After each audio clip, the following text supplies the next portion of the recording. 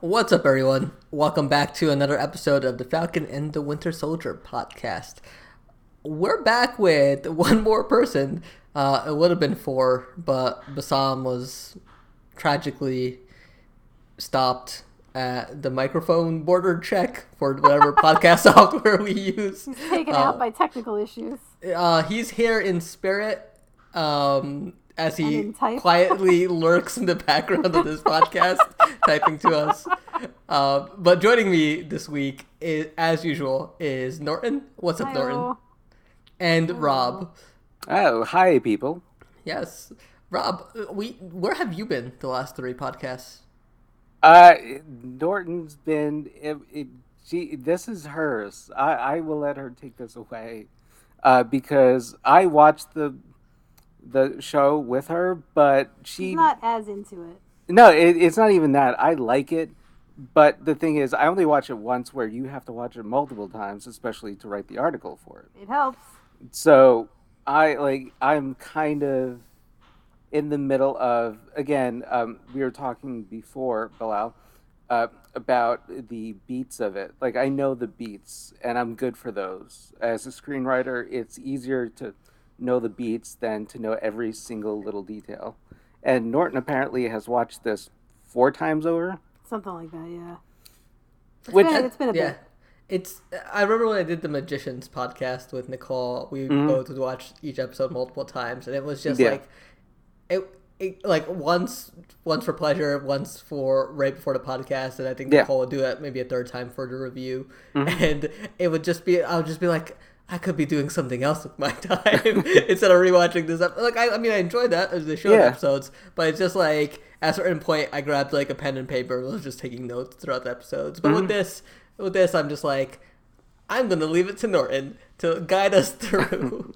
That's Norton, all yours. All right. So Norton, I'm passing you the shield. Ooh, it's yours. It's the talking shield. If you're holding the shield, you can talk, you could lead the podcast, or you could bludgeon someone with it. It's up to you. The third option. We all know where I'm going to go. Yeah. I'm 100% John Walker. and that's why Bassam can't talk right now. Bassam would be too good, so I had to take him out. Yes. All right. So we pick up on... where do we pick up this week with all right. So we crew? start in Wakanda 6 years ago when what's his face? I'm so good at this already. Bucky Barnes. When Bucky Barnes is getting his last minute test to see if the brainwashing is finally out of him.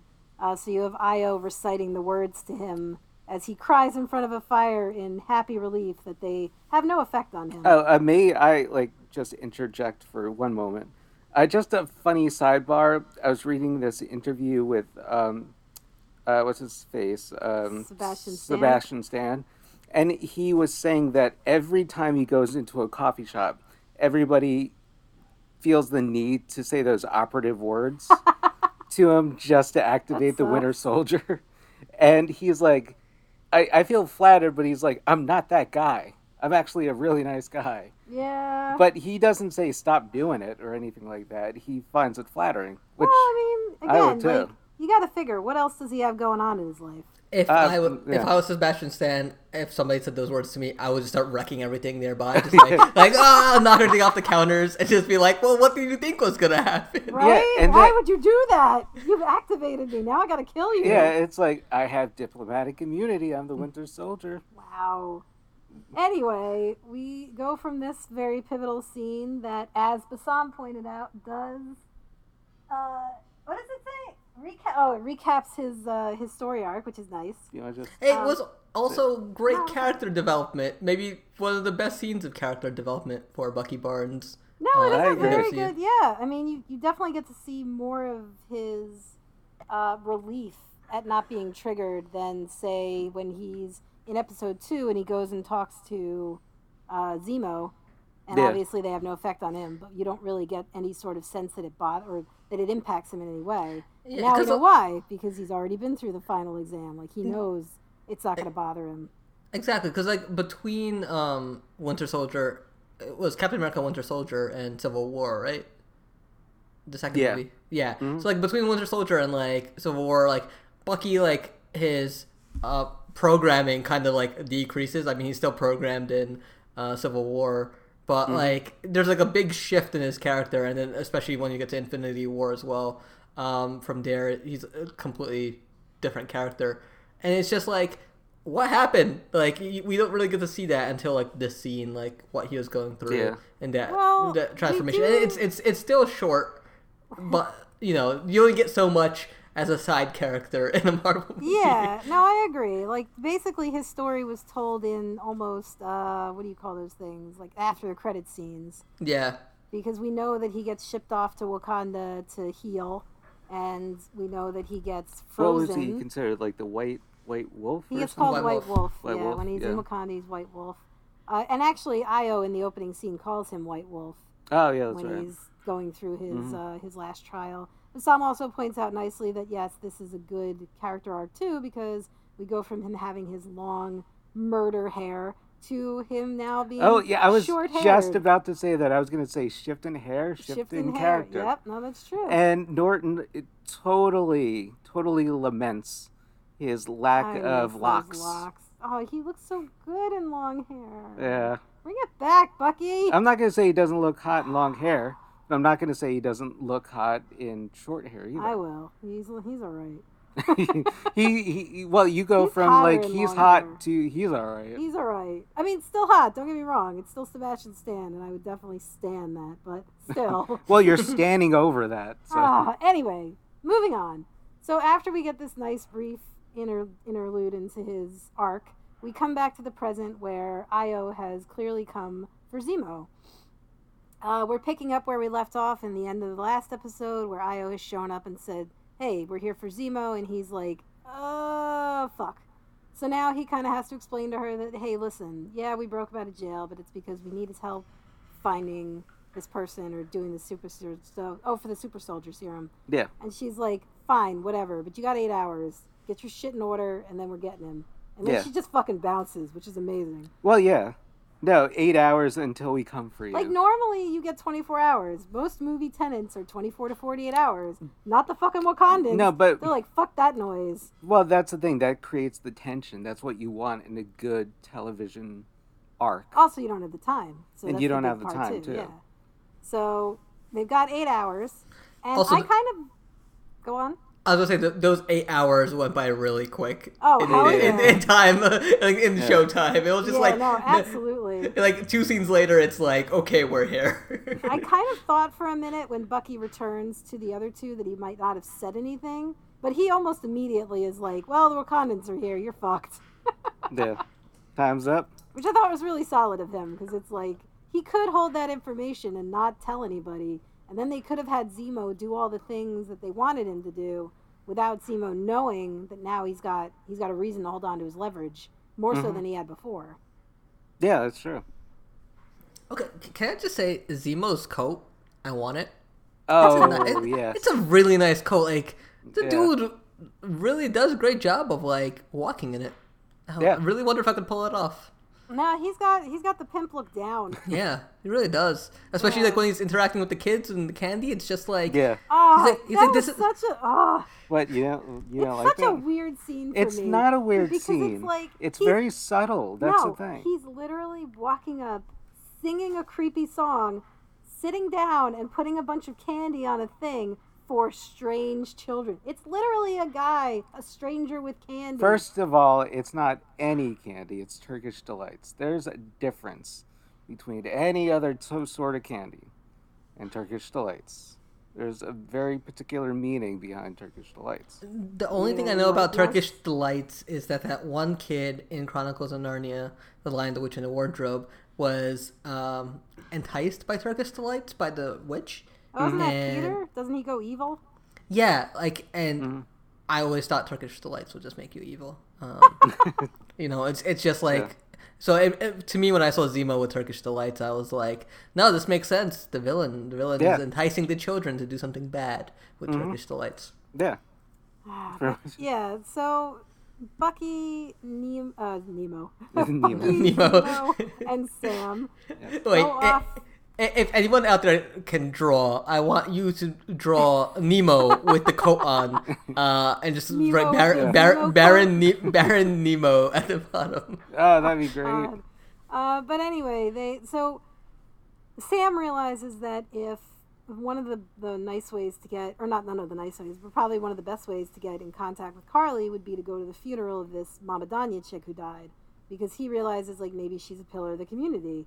And he explains from personal experience that when his aunt died, the whole community came out and they had like a celebration / funeral, because it's Louisiana and that's what you do. You dance up and down the streets and have a party, and then, you drink for the dead people. Mm-hmm. So Zemo, I guess, is pretty on board with this, because he just kind of goes, gets the Turkish delights, and then all of them are like, let's go off to where Mama Danya was last and ask around. Yeah. And Zemo's the one who happens to wind up getting information by, again, luring children with candy. But if there's anything that maybe giantly red flag points to him as a villain, I feel like it should be luring children with candy. But I think that's smart, because kids, especially if you're in an impoverished place, a refugee, essentially. Yeah, refugees. They're going to roam around a lot, which means that displaced international individuals is, I believe, what they prefer to be called. That's what the teacher says. Oh, is that? Yeah, that is what he says. Upstairs. Oh, okay. And he goes to find somebody to talk to. He says the word refugee, and the teacher's like, no, we're not refugees. Okay, but you have ears and eyes all over the streets. Yes. So you're going to want to bribe them. No, I agree. Whatever way that you can. Squalorly children are very useful in this way for information. Yeah. And also, Zemo has the forethought to tell them not to trust his friends, only to trust him. Which I think is kind of weird, because later on, when they do actually lead him to the funeral, they don't seem to have any sort of negative response to everybody else that's with him. Like, Sam and Bucky and Walker and Hoskins are all there. Mm-hmm. But the kids only really respond to Zemo, which is understandable. But they don't really say anything in terms of like, oh, why would you bring the bad men? They just kind of are like, oh, whatever, I guess our friend's rolling with assholes. Yeah. You don't question the man with the dope coat. You don't question the man with the dope coat. And he was smart. Number one. He gave half the Turkish delights then and the other half after. Or did he give him money after? Oh, yeah. No, he gives him money. He gave him money, So, first one's candy, second one's cold hard cash. Exactly. She kind of just swipes that shit, too. She's like, give me that money. All right, here we go. She's like, none of you other kids getting a cut of this. We have Carly, in the meantime, is dealing with the fallout from her actions. She's listening to it on the news, and she's kind of contemplating whether she's done the right thing in terms of, should she have made her and her comrades super soldiers? And of course, the one comrade, Nico, is like, fuck yeah, like, you're doing the right thing. Like, don't worry about it. Don't even sweat. Like, you're good. Yeah. You kind of feel bad for her at times. I mean, I feel like the problem with being a young revolutionary, especially when you come into a lot of power in terms of, in this case, physical, it kind of... I feel backfire? I don't think it backfires per se, but it puts a lot of pressure on you. And it puts a lot of pressure on your cause, because I understand where she's coming from, kind of like Sam, in the sense where it's like, yes, you've been wronged by the authorities. Yes, you have every right to want to fight for these things.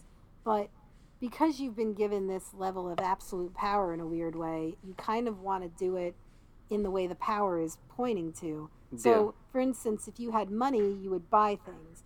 Because she has physical power, she goes for destruction. She goes for murder. She goes for violence. Not on purpose, but because I think that's the way that it's the easiest way for her to get, Well, it's the most base way. Justify the means type thing. Well, it's the most base way you can get to the point.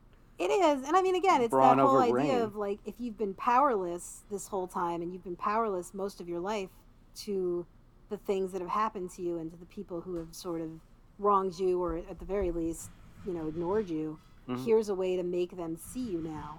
Yeah. And that kind of comes into play with John Walker once the Wakandans show up a little bit later. Oh, that's an amazing scene. And it plays into that. Is there anything between this scene and that one before we get to the funeral? So as far as I remember, I don't think there is anything between, because I know he lures the kids, he gets the information, then they go back to the place because they haven't found anything on Mama Danya and no one will talk. Then they do the scene with Carly. Then they come back, and I think... And like, I don't want to fast forward through that's when they have the conversation about the serum and about how Zemo is making it very, very clear that, like, super soldiers can't be allowed to exist. They have to all die. And obviously Sam is like, you know, we know a super soldier. We're friends with one. Oh, yeah. We kind of know a guy. A guy who knows a guy. And it's what... There was a great TikTok I saw, and I wish I had jotted down the user for it. But he calls out a lot of people who keep... Because he calls out how Falcon and Winter Soldier is about race, and how... and people like refuse to like admit it. And Zemo mentions supremacy for being superpowered and whatnot. Just... what it does to people having those super abilities and whatnot. And along that line is like when John Walker gets his ass whooped, he feels lesser than. And who does he get his ass whooped by? Yeah, strong exactly. Black women. All of a sudden, it's like, 3 kick-ass black ladies kick his ass, and he's like, "That's it. I'm taking the serum." Yeah. Like, and I mean, they really do it brilliantly because the way that Marvel frames it, you can take that interpretation, but the most obvious interpretation is that he becomes sort of paranoid because these are 3 women that don't even have superpowers. They're just very highly trained warriors, and they're beating the shit out of 3 highly trained men. Actually, 4 highly trained men. Yeah. And I think for John Walker, like, you know, Marvel puts this in a position so that you can go either way with it. You can say, well, he just went for the serum because they weren't superpowered and it scared him. But you can also go on the other trend of, well, it's white supremacy. Yeah.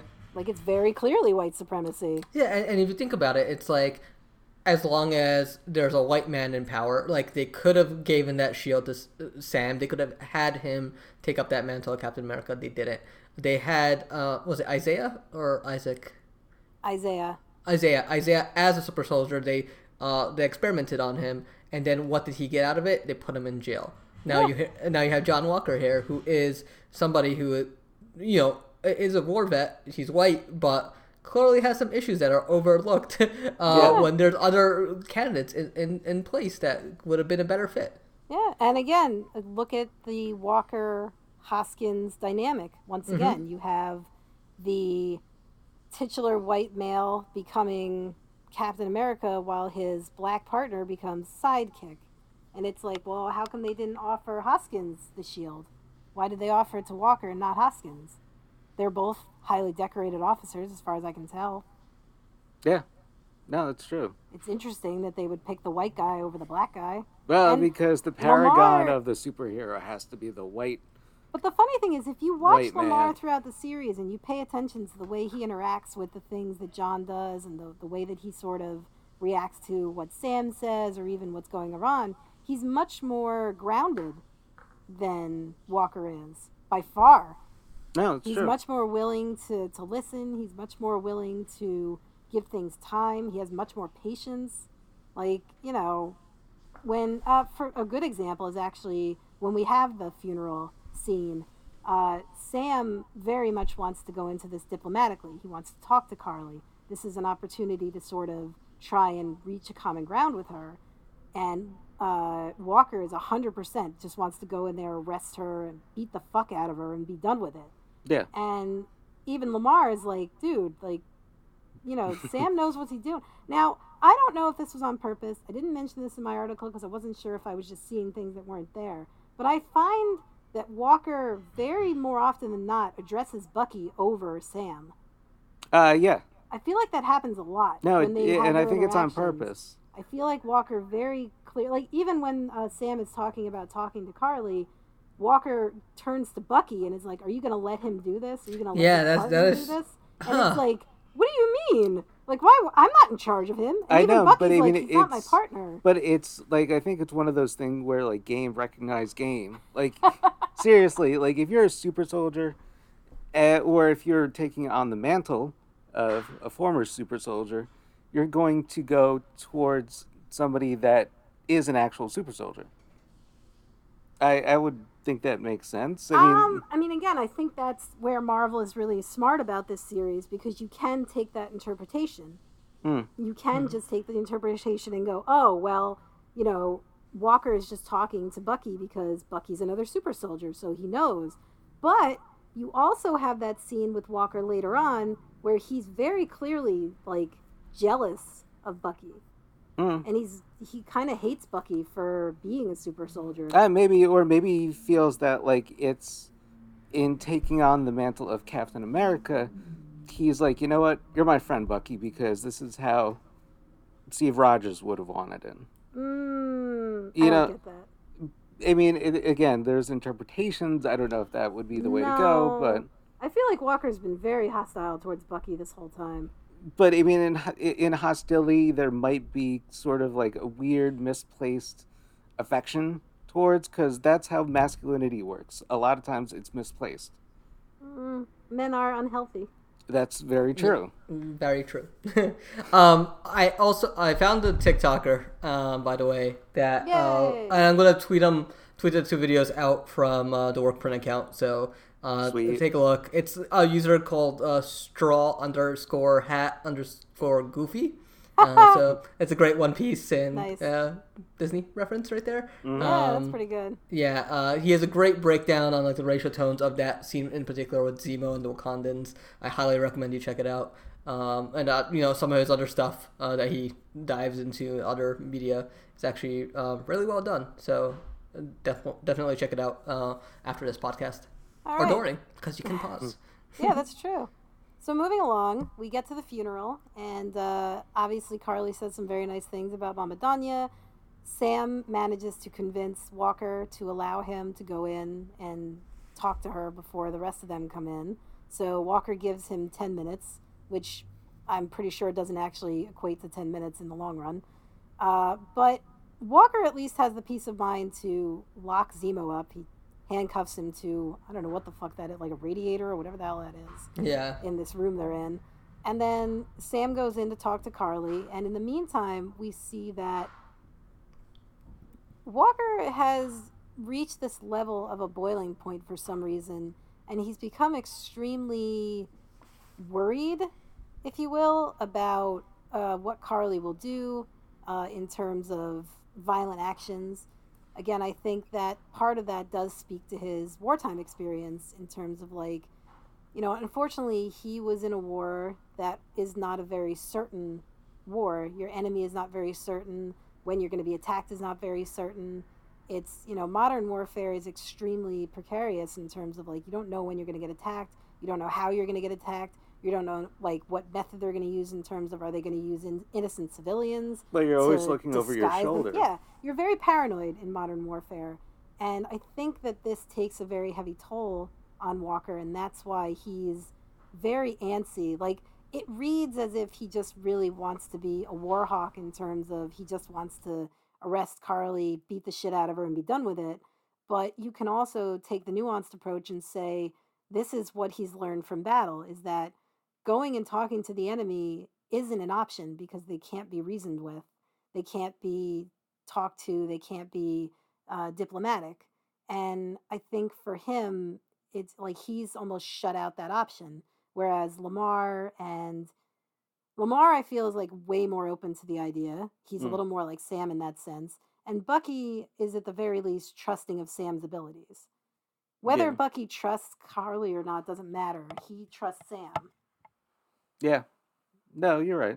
And that's what allows Sam to have a conversation with Carly. And Sam's kind of, like, I'll give Sam credit where credit is due, because I think he does do an excellent job of kind of pointing out Carly's short-sightedness in terms of, you know, the things that she says versus the things that she does. And then obviously he offers the olive branch of, like, I get your fight, I agree with it, but I don't agree with your methods.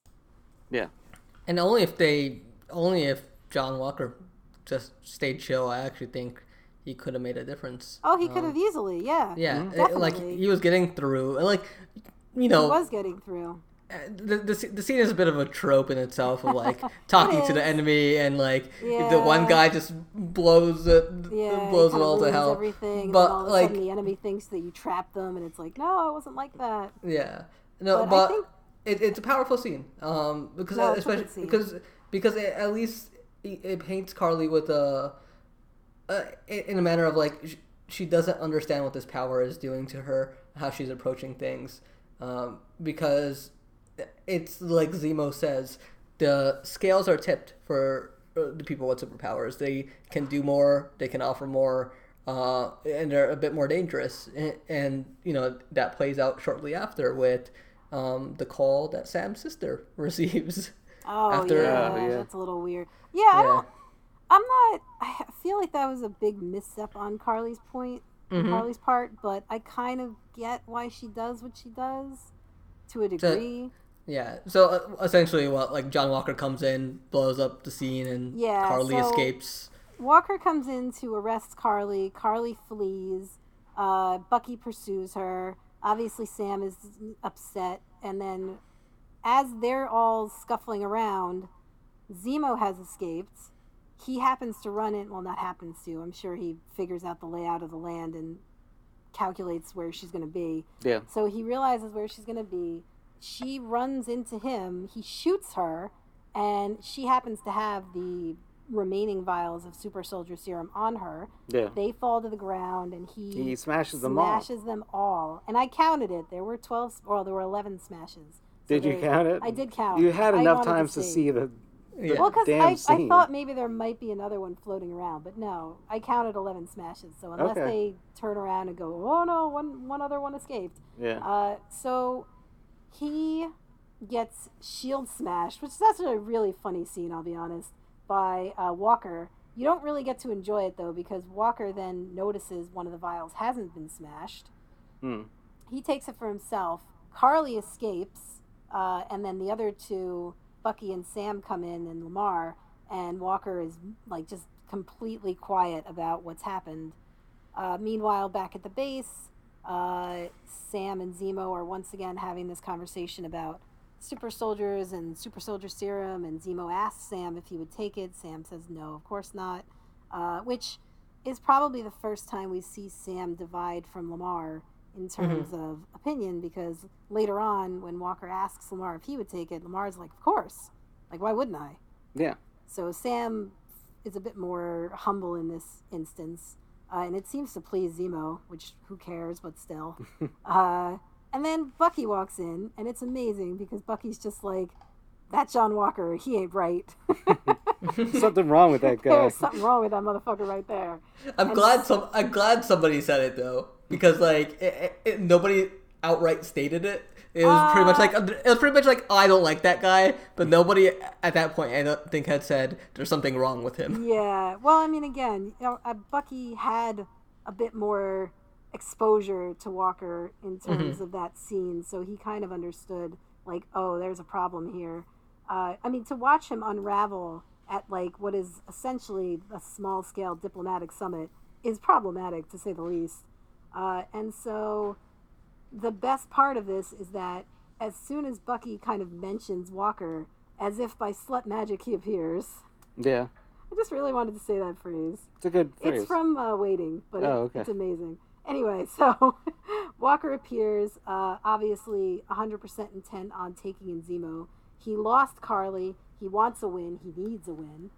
So him and Lamar bust in. And it's at this moment that the Dora Milaje, I think. Dora Milaje show up. And it is just an amazing scene. In an episode that has at least 2 ridiculously beautiful scenes, this is by far the standout for me. Oh yeah, and they disarm Bucky too. Okay. They literally disarm Bucky. Let me go ahead and just address some Twitter sadness here. Apparently everyone on Twitter is losing their shit over the fact that the Wakandans built in a failsafe for Bucky's arm. And I don't understand why this is such a surprise. It makes sense. Because, first of all, it's their proprietary technology, and they are giving it to an outsider. Of course, they're going to build something into it to control it. Secondly, he is a well-known war criminal. He is, he's reformed, and that's great for him and all. But there's no guarantee that, like, somebody's not going to be able to get that brainwashing back intact. Yeah. Of course you're going to have something to stop him with. Yeah, you need a fail-safe. And thirdly, as far as I can understand, that the metal that they use, the vibranium, it has certain properties that would allow them to build this in regardless of whether they did it on purpose or not. Like, they would know how to press certain buttons on the metal to make it act anyway. That's how their beads work. That's how all the rest of their technology works. Yeah. So even if they did trust him enough to give him the arm, and they did trust him enough maybe not to have the failsafe in there, it's still a thing. It's still a property of the metal. Yeah. And they know how to use it. Wakanda copyright. Yeah, seriously. It's proprietary software. Why wouldn't you? This is what Bucky gets for clicking through the terms and services of the arm. Yeah, exactly. And reading exactly it. What it is. He didn't read the terms. He just like went through. He just scrolled all the way down. Accept. That's it. I don't care what. Yeah. At some point in the future, he's going to be part of a human centipede. Yes. Poor Bucky. And no one gets that reference. Yeah, that's South Park. Yes, I did. It's a great South Park episode. It is a great South Park. One of the last great South Parks, I'll say. I'll be honest, I don't watch that show anymore, but they have definitely had some high moments there. Yeah. But yeah, so it's just a beautiful fight scene in terms of like what you can do with just raw talent, raw power, and of course training. Yeah. You know, they are an elite force for a reason. Yeah. And they do not. You know, they don't sit there and go, oh, just because Bucky's a super soldier, I shouldn't fight him. Oh, They're no. like, no, let's do this. Let's dance. Yeah. But I do think that in both corners, in that particular instance, both parties are holding back. Because I do think that Bucky and Sam hold off helping out Lamar and Walker for the longest time. It's actually really funny. It's played off as a joke, and it works really well. And then when they do get involved, you know they're only sort of trying to calm the Dora Milaje down in terms of just sort of subduing them just enough. They're not really putting their full effort into it, because I'm pretty sure if Bucky wanted to, he could probably break those women in half. Oh yeah, he could ruin everyone if he really wanted to. But the thing is, they're sparring more or less. Yeah, they're sparring. He knows them, they know him, and I think her detaching his arm is sort of a way of her saying like, okay, we're done. Like, I'm done playing. Well, and I think it's also a way of saying, you know what? You're not the best one in the room right now. Remember who you are. Remember who we made you. We gave you that arm, and we can take it away. Exactly. And I mean, yeah, you still got the other arm, and if you punched me, it would be super powered. But yeah, the look on his face is amazing. Yeah, he was like a kid like that. It's just so beautiful. The kid, he was like, to me, a kid who's like ice cream. Like, he had an ice cream cone and it fell on the ground. He was like, aw. Have you seen the YouTube video with the raccoon and the cotton candy? Oh. That is what that is. Have you not seen my Twitter feed where that happened to me last week with my Spider-Man ice cream? Oh, yes, I saw that. I felt so bad for you. I was like, no. I was thrilled. My wife's pregnant, so we decided to go on walks, and we came across Mr. Swirly ice cream truck, and she's like, I want ice cream. So we go. So the first day we went to the park, we saw the ice cream truck. We went to the ATM, we got cash, got back, and the truck was gone. So she was heartbroken. So instead, we went to Rita's. We got Rita's. The second day, we had cash ready on hand, and we parked the car, but the truck wasn't there. But when we walked up to the area where the truck was the day before, it was there. So we were pumped. We got ice cream. We're walking around. The weather's beautiful, and I'm just like the Spider-Man ice cream, like in the picture, it is magnificent. It's perfect. You know, like how like in Into the Spider-Verse, they make fun of the ice cream bar because like it's just like all misshapen. Ice cream. Yeah, this one was just perfect. It tasted great. I was reliving my childhood, and then I get to a part of like on top of this hill. I'm licking it. I licked it too strong, and 80% of it just goes tumbling to the ground, and it was devastating. Sad. But I mean that's just childhood for you. Just lost your vibranium arm. Yeah. So when Bucky Barnes' arm fell off and he had that look on his face, that was very much how you I felt it. That look is amazing. amazing. You felt it. But yeah, so I mean, the more important look in this whole scene is Walker's, Walker is devastated by the loss in this fight. You can see it on his face. You can see it in the way that he's just dejected from losing. And I think to add insult to injury is when the one Dora Milaje, she stomps on the shield and gets it to come right up to her. Oh, the yeah. Way that Cap always I thought did. that was pretty cool. Yeah. It was amazing. Because she is like, you know what, we own this shield. No, she's like, bitch, please. I can do anything you can do better. Pretty much.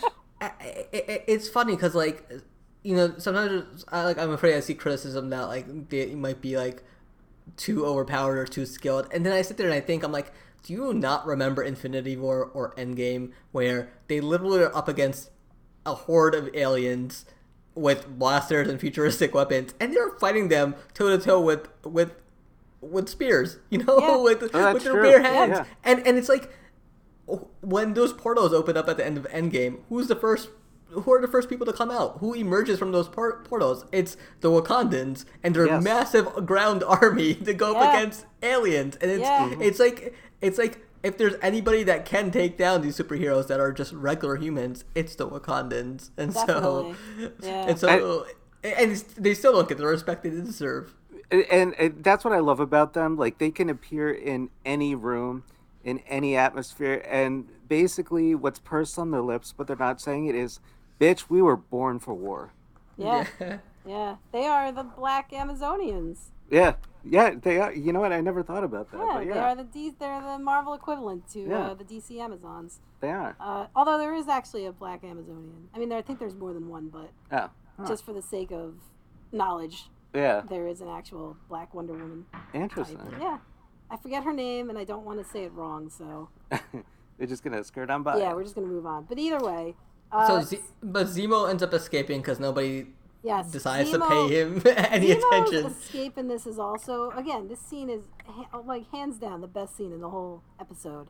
And just for all of the elements that play together so nicely, you've got the comedic element of Zemo sneaking away. You've got the other comedic element of Sam and Bucky sort of taking their time to help Walker and Lamar.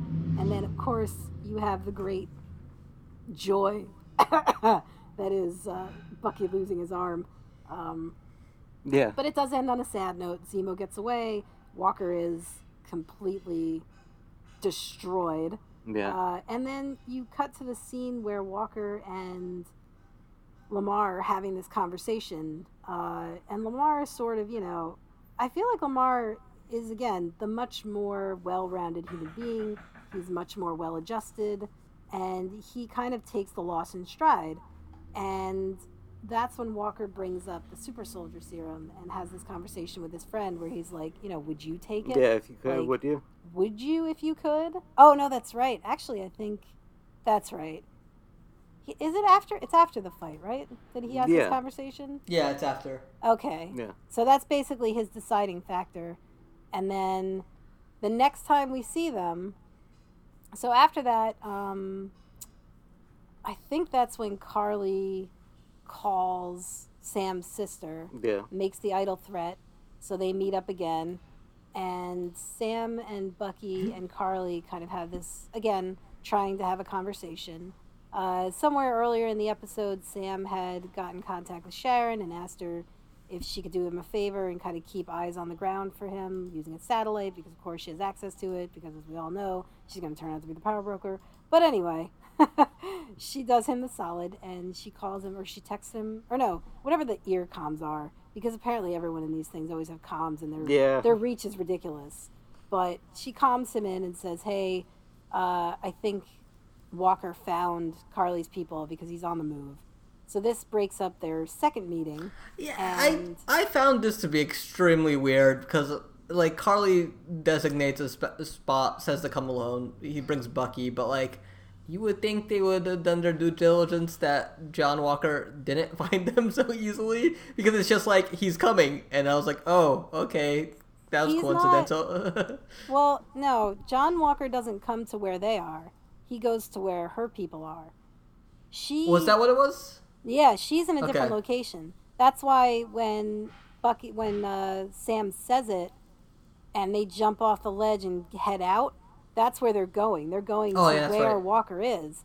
And that's why Carly, too, like, she goes down and she's, like, also heading in that direction because she's worried about her people. And I think Sam and Bucky are also technically worried about her people in that sense.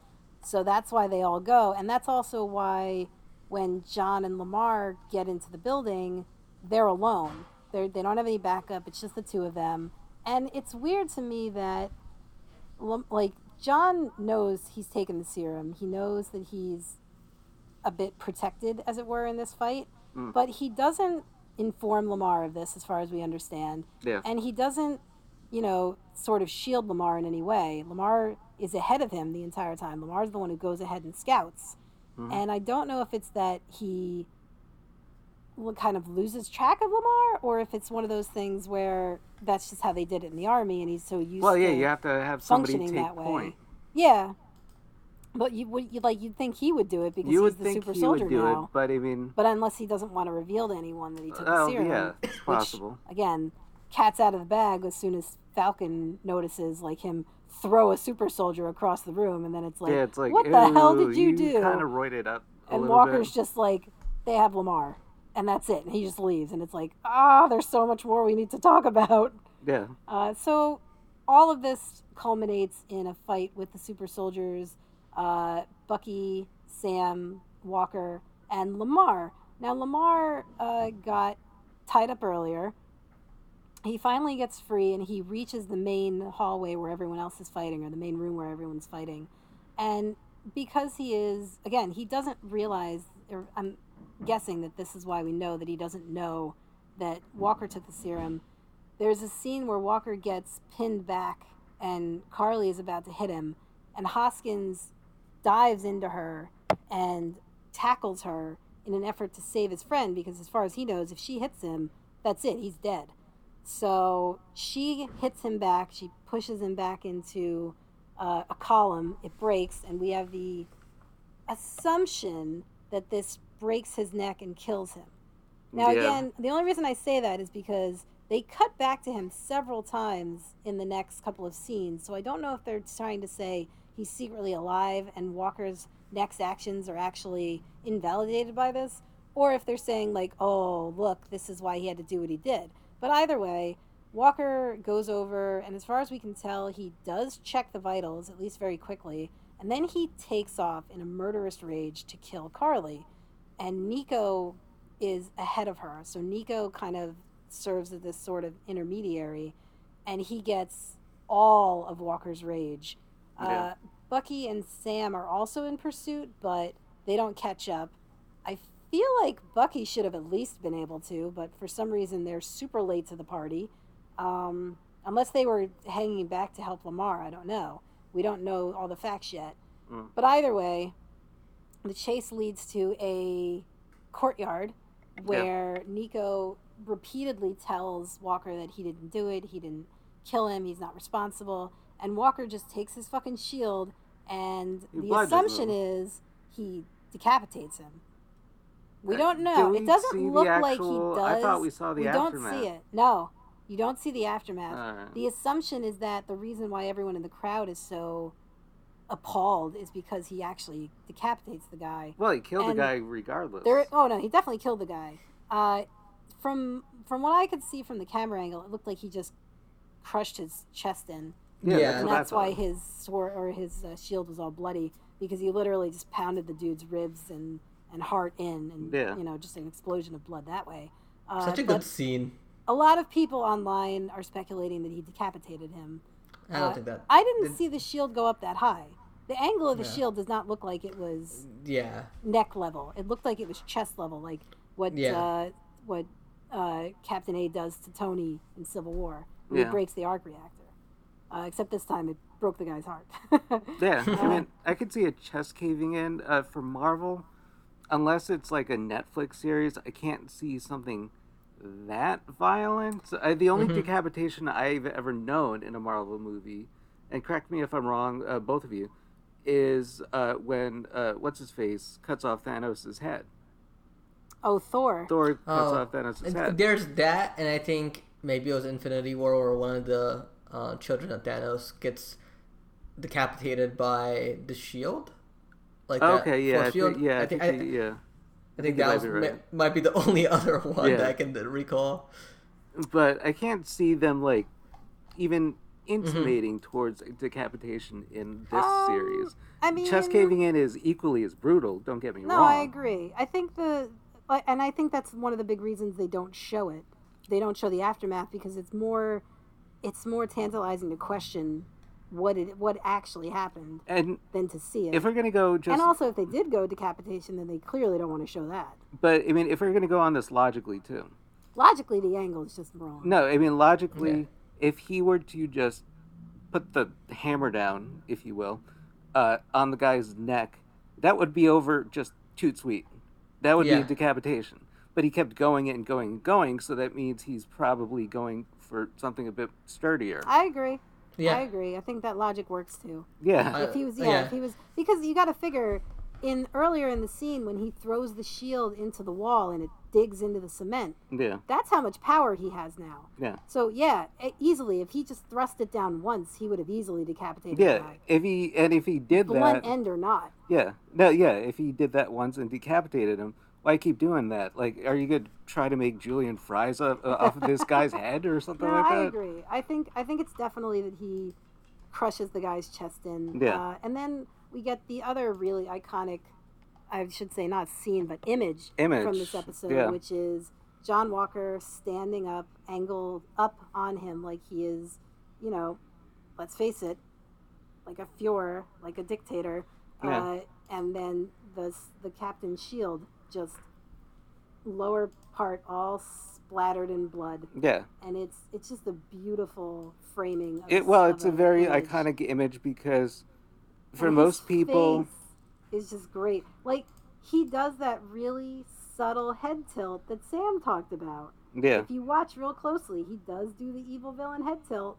Yes. And I think it's in reaction to the crowd because I think to him he's kind of like, I don't understand what you like. Why are you looking at this? Yeah. I did the good thing.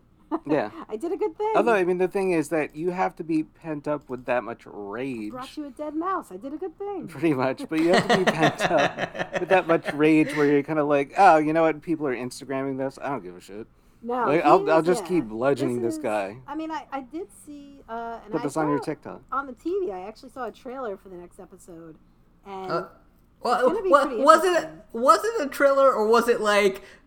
It's like a 1 minute and 20 second it's a 1 minute 20 second like teaser for the final 2 episodes, and that first minute's just a recap of everything that's just happened. Well, it's a commercial. I mean, that's how commercials work. They're not full on trailers, but it is sort of a tease for the show, and you do see Sam kind of saying like, give the shield back, and obviously Walker's like, we could have worked, like we can still work together, and it's just sort of like, bro, you're gone, like. You need to understand some things have happened. And I'm wondering if that means that Marvel might actually deal with the fallout of a violent white male and how, there are no consequences for violent white males in this country.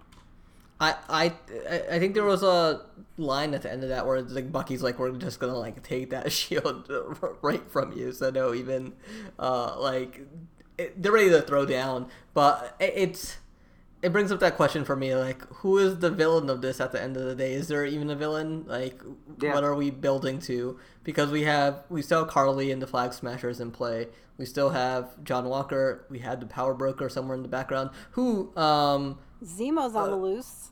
Yeah, Zemo's on the loose. And, like, with the Power Broker as well, they called up Carly and were like, we want all the formula back. Now it's gone, so now she's gone. Yeah. Now, technically, if he wanted to, or she, whoever the power broker is, I would think that they would have enough sense once they realize that she doesn't have the serum to take at least one of her people alive. Because if they got the original serum off of Isaiah, imagine what they could get out of one of these people. That's very true. I mean, it's a good chance that they would be like, at least one of them has to be alive. I don't care if you kill the others, but keep one alive. We need it for experimental purposes. That's rule number 1. Now, the only bad thing is they killed the doc. Yeah. So they need to find another. But there's always like a funny I love how keep one alive. Yeah, I also love how when Zemo's questioned about it, he's like, "What? Are you sure I killed him in the beginning?" And Bucky's like, "You straight up shot him in front of us." You straight up murked that dude. You shot a guy. He's like, "Let's not litigate what happened." And he's like, "There's no litigation. You shot a man." Man, it's just water under the bridge. Well, yeah, but Zemo, that blood, there's blood in that water. Zemo is a fantastic foil. I love Zemo. He is coming alive very nicely in terms of character. And I will say this is a vast improvement because when he is introduced in Captain America Winter Soldier, I didn't like, or Civil War, I didn't like him. Yeah. I really didn't. I thought he was kind of stupid, and I'm like, what is the point of this? I think I liked Zemo, but there wasn't much to him outside of his revenge. Yeah, it was just, he was just a man that was seeking revenge. You didn't really know how he was doing it by his means. He just like seemed like a really smart guy that knew how to like push people's buttons and get into situations that most wouldn't find him in. You know, like he was able to sneak into the facility, activate the Winter Soldier, sneak out, get his hands on information, and they flesh that out a bit here. Like, you know, he is a baron, he has ties to money and you know, shady characters. So like, but that's not information we had beforehand. He was just this pasty white dude that was rightfully upset about, you know, the actions of the Avengers, and there was no ramifications against them for what happened in Sokovia. Yeah, I had no idea that he was a baron. It's like, Zemo, what's your superpower? I'm fucking rich, man. Yes. In the comic books, his name is Baron Zemo. Is it Baron Zemo? And it's funny because I never associated calling him Baron Zemo with him being a baron. I always just thought like, that's his first name. Yeah, well, but it's technically Helmets, which is also stupid. Well, Baron is like an honorific. It's a title. Yeah. It's not like fucking Trump's kid, whose actual name is Baron. Oh, yeah, but that's because, you know, his father's a fucking idiot. Yeah. So what do you think of this episode overall? Like, is it your favorite episode, Norton? I would say... So far? Or... No, I don't think it's my favorite, but I will say that it is one of the more packed episodes, and I will say that fight scene with the Dora Milaje is hands down my favorite in this whole series so far. Okay, so it's got your favorite scene, but not the favorite episode. Scene. It's not my favorite episode yet. I gotta wait until the series ends before I pick one. What about you, Bilal? Yeah, I think I agree with Norton. It's not my favorite, but I really liked episode 3 where they went to, I forgot what the town was called. Oh, Madripoor? Madripoor. Yeah, I just like the look and feel of Madripoor. You just want the Baron Zemo dance cut. Okay. They released the Zemo cut, which is an hour of him dancing. Yes. So stupid. Yes, it was that's great. What I needed. To see that. Everybody. Yes. That's what I need in my life. Did the other two dance at least, or is it literally just a? I think it's just Zemo. It's just Zemo. It's just Zemo. But the thing is, like, if you're and I'm gonna say this, if you're having a bad day, just go to that clip. Oh my god. That will make you instantaneously feel better. Yeah, I just, for me, like, that episode, it worked. It expanded out the world a bit. I think Emily Van Camp just did a fantastic job as Sharon, and like, she has some of the most fiercest like hand-to-hand moments in the series. She did. And yeah, like, I just love how she's playing her character in this show. Overall, the show's been fine in my eyes. I think WandaVision was miles better, but I totally agree. I was actually telling Norton this just before we started recording. I was saying that I like the series. I love WandaVision. Yeah, like WandaVision was next level. But I enjoy the longer episodes because, like, I'm not bored watching Falcon and Winter Soldier. I get through it just fine. But, like, by the time I'm done with the episode, I'm, like, pumped for, like, 5 minutes. And then I'm like, okay, I'll see you next Friday. See what's up. But, like, at the end of WandaVision, every week, it was just like, oh, what's going on? Oh, I can't wait. And then, you know, everyone's theorizing. Everyone's like, Mephisto, it's Mephisto. Yeah. And that's how this series is going to end. It's going to be the power broker is Mephisto. Oh my god. Let Mephisto go. It's never going to be Mephisto. You don't think so? He's the Jamie Foxx of the Masked Singer of this show. It's never going to be Mephisto. Oh yeah, okay. I get what you're saying. If Mephisto's going to show up on any series, I think it might be the Loki one. You think so? Yeah, because why not? It's cosmic level insanity. That's true. As much as I liked WandaVision, and I did enjoy it quite a bit, I never thought it was Mephisto. Because, again, in the comics, that's what she does. She has insanely powerful abilities. That's true. She can rewrite reality. She's done it before. That's true. So to, turn around and say, like, oh, no, it's some otherworldly demon who's making her do it or giving her this ability, it's like, no. The girl went whack. That's it. She cracked.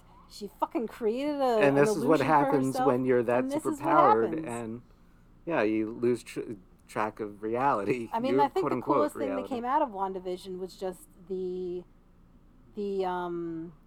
expansion of her mythology in terms of she's not just some Hydra experiment gone wrong. She's genuinely a witch. Who happened to get her powers enhanced by the Power Stone, who happened to get mistaken as an enhanced person from the Power Stone by Hydra, so that they're like, oh, she just became this. It's like, she wasn't always this. And you're like, no, she was. She was a witch. She is apparently the Chaos Witch, or the Scarlet Witch. She has a fucking name. That's true. Which is kind of cool. And then, the fact that they're going Death, to she has a name. pit her against Doctor Strange at some point should be even more interesting. Yeah. Or if she teams up with him, either way. I am more, like, the thing that bothered me about WandaVision was the whole Agatha thing. Because I feel like, and this is, to me, even in this series, I feel like they're doing it well so far, but I don't know where it's going to go. I feel like Marvel has a problem with villains. They don't really know what to do with them. Unless they can make them really personable. And in the case of Loki got to stick around because he was this really fun villain who was sort of like chaotic neutral. He was the god of mischief. Bit. Exactly. Well, I mean, he's God, first of all. And second of all, he's got this really fun sort of chaotic neutral attitude about things. Yeah. So he's not, just out there for world domination, and he's not super serious, and he's not, insanely sadistic. But they have a tendency to sort of like one and done a lot of their villains. And, they do it to Agatha, which is kind of a shame because I feel like she would have been a very interesting... I'm kind of curious to see if she'll eventually break out of... They might do that in season 2. Scarlet Witch. I don't know if they're going to have a season 2. I don't think there's going to be season 2 for any of these shows. As far as I can tell, bottle shows. It would be nice if there was no season 2, just kind of like I don't think keep it as it is. The only stuff I see getting multiple seasons are stuff with new original characters. I could see that. So like Miss Marvel, Ironheart. I don't think Hawkeye gets... Hawkeye, I think, might be the only one that would get a second show. That. I think that would be more of like... I mean, the first season would be him training Kate, and then the second season would just be Kate. I mean, the thing is that they already have casted Kate Bishop. I don't remember who it is, though. I don't think it's Haley Steinfeld. It might be Haley Steinfeld. No, I think that's who it is. But so I mean, so what we have like Loki season 1. We have Miss Marvel, Hawkeye, Moon Knight, She-Hulk. Moon Knight, yeah. There's a bunch of shit hitting the fan. Mm-hmm. Yeah. I did want to... Sorry, what was that? And then like like the team up stuff like Secret Invasion and Armor Wars, the Untitled Wakanda series. So it's like I think like some of that stuff will likely get multiple seasons. But we'll see. I mean, like they're saying Moon Knight's gonna consist of 6 episodes. I feel like Marvel treats their properties more like miniseries than seasons. I just hope they can bring Daredevil and some of the Defender stuff back. Oh yeah, that'd be great. I think they will eventually, but it might be one of those things where it actually is the Defenders. Like I don't think they'll do individual ones. Oh, something. Yeah. But who knows? I did want to share with both of you. I just read this the other day, and I thought this was an interesting take. Apparently, there's this theory going around right now that in Infinity War, I think it was Infinity War. That's the one. Or was it Endgame? The one where Tony Stark. Endgame's the end one. Yeah, is that the one where Tony Stark dies? Yes. Okay. Spoilers.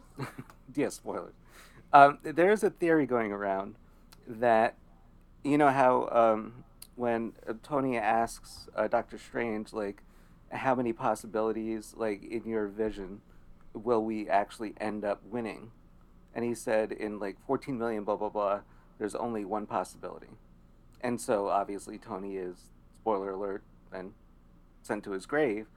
A lot of people think that technically there are a lot more possibilities that Doctor Strange wasn't saying, and the only reason that he chose that one is because, when you think about it, Iron Man created a whole lot of enemies. Like, he created enemies. So if there was a possibility of them winning and Tony Stark were to live, then he would just create more enemies and more monsters and more enemies. So he just wanted to kind of nip that in the bud. I think that's an interesting... So you're saying Doctor Strange sold Tony Stark out? Deliberately killed him. Wow. That's an interesting theory, isn't it? I don't buy it, but that's me. I don't buy it. I think with the cinematic universe, it's just too much. And I don't think Benedict Cumberbatch would want to get all that fan hate because people can't separate actors from characters. Logically, it doesn't work anyway because it's like they're all superheroes and they have all created villains. It's not like, Iron Man technically started the MCU, but... No, but he's created the most because he created Sinestro. He created... Sinestro? Yeah. No. Mm-hmm. Sinestro is the Green Lantern. Not Sinestro. What's his face? Peter Parker's enemy. The Vulture? Vulture? Well, he created Vulture, too, because that's Tony Stark Industries. Oh, the other one. What the goldfish ball. Yeah. Mysterio. Mysterio. He created Mysterio as well.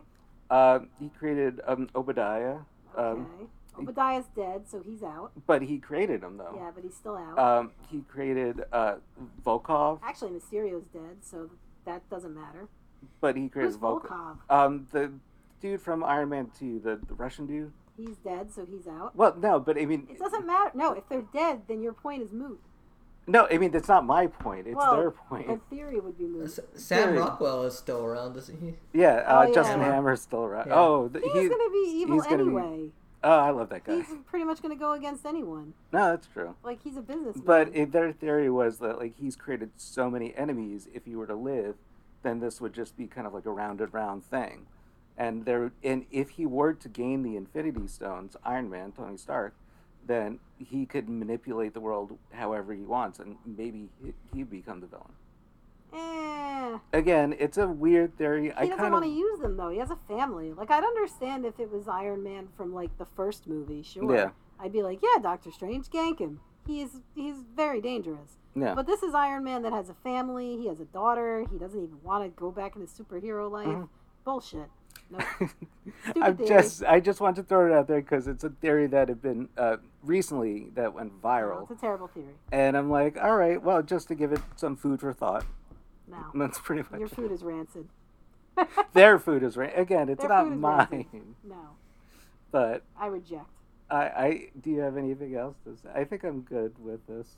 So, yeah, we've pretty much reached the end of the episode. That is the pivotal scene. That's what we end on, is the fact that, like, a lot of people are taking cell phone video of what just happened.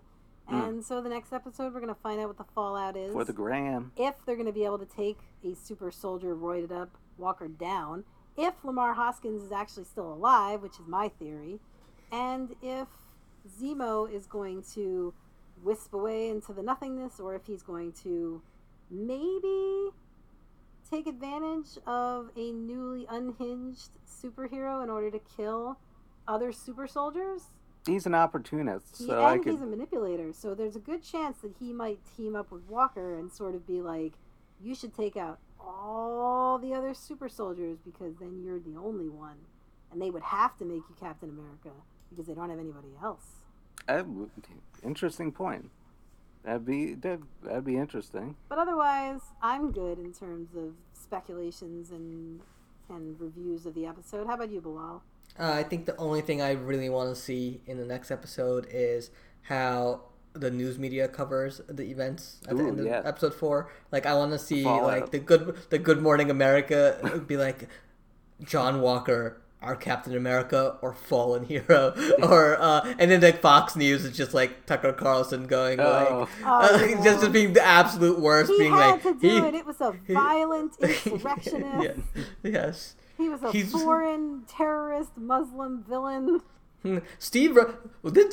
Some would say Steve Rogers never went far enough. He was a terrorist. Yeah. What did he do for the world? Steve Rogers. ... Too far. ... Or not far enough. Steve Rogers didn't have the balls to do what John Walker did. When the world needed Steve Rogers after the blip, where was he? Where did he go? Where did he left America? He said, "Fuck America. We need a captain who's going to defend us with his blood." Or it could be the Chiron, like the whole thing of like the underneath, like the little news blip and whatnot. It could be like Steve Rogers, no. John Walker, ... America, fuck yeah. Yeah, there you go. I do have one question before we wrap up. Sure. Was Steve Rogers bulletproof? Because I feel like that dude. I don't know. No. Because these super soldiers aren't, and I can't for whatever reason buy that Steve managed to block every single bullet. Yeah. No, that's why he had the shield. No, he was not in fact bulletproof. The super soldier serum really just makes you super strong, super fast, and pretty much like agile. I never saw him get shot though. But didn't he take a hit from Thor or the Hulk? Like, I feel like he's strong. His skin is not impenetrable. He is not like he's not Superman in the classical sense, but he is extremely strong. He heals fast. That's why when Carly gets shot, first of all, Carly gets shot and it does not kill her. She gets shot in an extremely vulnerable place where most people would be down and the shock would kick in and she would die. She gets shot and she's just kind of like, fuck, it hurts. It's more like a bee sting. So if you think about it, I think that it's not that they're bulletproof, but I think that they are much stronger. They have a much more, they have a better healing factor. And I think that their bodies are more resilient in terms of if they do suffer damage, it's not a long-lasting thing. Because if you watch Captain America, when his original movie comes out, he does get like roughed up. It's not like his face doesn't get scraped. It's not like he doesn't bleed here and there. It's just that these injuries aren't life-threatening to him in any way, shape, or form. They heal very quickly and he can move on very quickly. So none of them are bulletproof. That's not how that works. But they are very resistant to death, if you will, because actually the easiest way to answer your question is what happens in Civil War. Zemo goes and he shoots each single new super soldier in the head. Yeah. So you can kill a super soldier with a point-blank shot to the brain. That tends to be most people's idea of that's the kill shot. But if you were to shoot them in the arm or the leg or the stomach or even some other vital body part that would normally cripple or mortally wound a normal human being, they will not shrug it off per se, but at the very least be able to hobble off and heal up and come back at you threefold. So I guess in so many words, Steve Rogers is sick with the shield. It's pretty much it. Guess so. Maybe he had Kevlar bodysuit or something. Yeah. I mean, he did also have armor. They did give him, like, you got to figure all of these superheroes have, like, you know, the Kevlar woven vests and whatnot in their armor. It's a whole John Wick situation. Oh, God, John Wick. That man could take a bullet. Yes, he can. Keeps on ticking. See? He kept his hair. All right. I think we're at the end here. Do me dirty, Bucky. What? I want his hair back. I'm never going to stop. If they clean shave Loki, I'm out. I give up. They took away my Thor. They took away my Bucky. If they take away my Loki, I'm done. Didn't they clean shave him already in the trailer? I think she means like shorn in terms of like hair, like long hair. Yeah, like I think he still has his long hair. That's a wig. Oh no, I know in real life he has short hair. I'm fine with that. I just mean the character. Yeah. Yeah. Yeah. Wait. Do you like really quickly before we go? Thor, short hair or long hair? I will say that Thor makes both work. I think he makes them both work. I prefer him long. Not gonna lie, but he does make both work. Yeah. Actually, I will say his shaved look in in Ragnarok is pretty nice. Mm-hmm. Not gonna lie. But again, if I had my druthers, yeah, obviously long. Always long. Always long. There's very few men that, well, I can't say there's very few men that can't pull off long hair, because I'm sure there's plenty of men that can't, but I like a dude with long hair. That's just me. Cool. But now that we're done with my preferences, we can close this episode out. Apparently people were dying to know. So, Rob, where can people find you? They could find me at The Work Print. Right now I am doing reviews for Bird Girl, the Adult Swim. Awesome show. Next month I will be doing a review for Cruella, which I'm looking totally forward to. They could also find me on Spotify. I have a podcast called After the Credits. Sounds good. About Cruella, is that just Birds of Prey? Wait, I mean, it might be. It might be. I love Birds of Prey too. I love me some Birds of Prey. But Birds of Prey did not get the respect it deserved. Yeah, I totally agree. It was a fantastic movie. It was a good movie. More people should have watched it. So I can't wait for that. That'll be available, I think, on Disney Plus, and I think in theaters. Oh, and I don't see why they didn't. And next month, at the end of next month, I believe. Yeah, and next month I'll be getting my second vaccine shot, so I'll be able to finally go into theaters. I got my first one today, and it was weird because I was driving to Norton's house, and my left arm, because I got in my non-dominant arm, my left arm was still, it was still ambulatory, but it was one of those things where it just didn't feel like myself, and I'm like, oh my god, now I know how the Winter Soldier feels. I don't know if that's what they were going for. Well, yeah, that's true. But Norton, do you want to? I write for The Work Print. That's fine. Oh wait, no. Norton, where can long-haired men find you? Just Norton at The Work Print. That's fine. That's it. What about the long-haired men? You want to send them somewhere specific? Into my dreams. That's fine. They know where they live.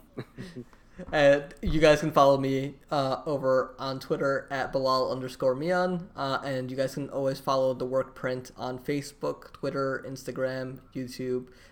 Just search for The Work Print. You'll see our logo, and just give us a follow or subscribe. And as always, until next time, bye-bye. Bye-bye. Adios.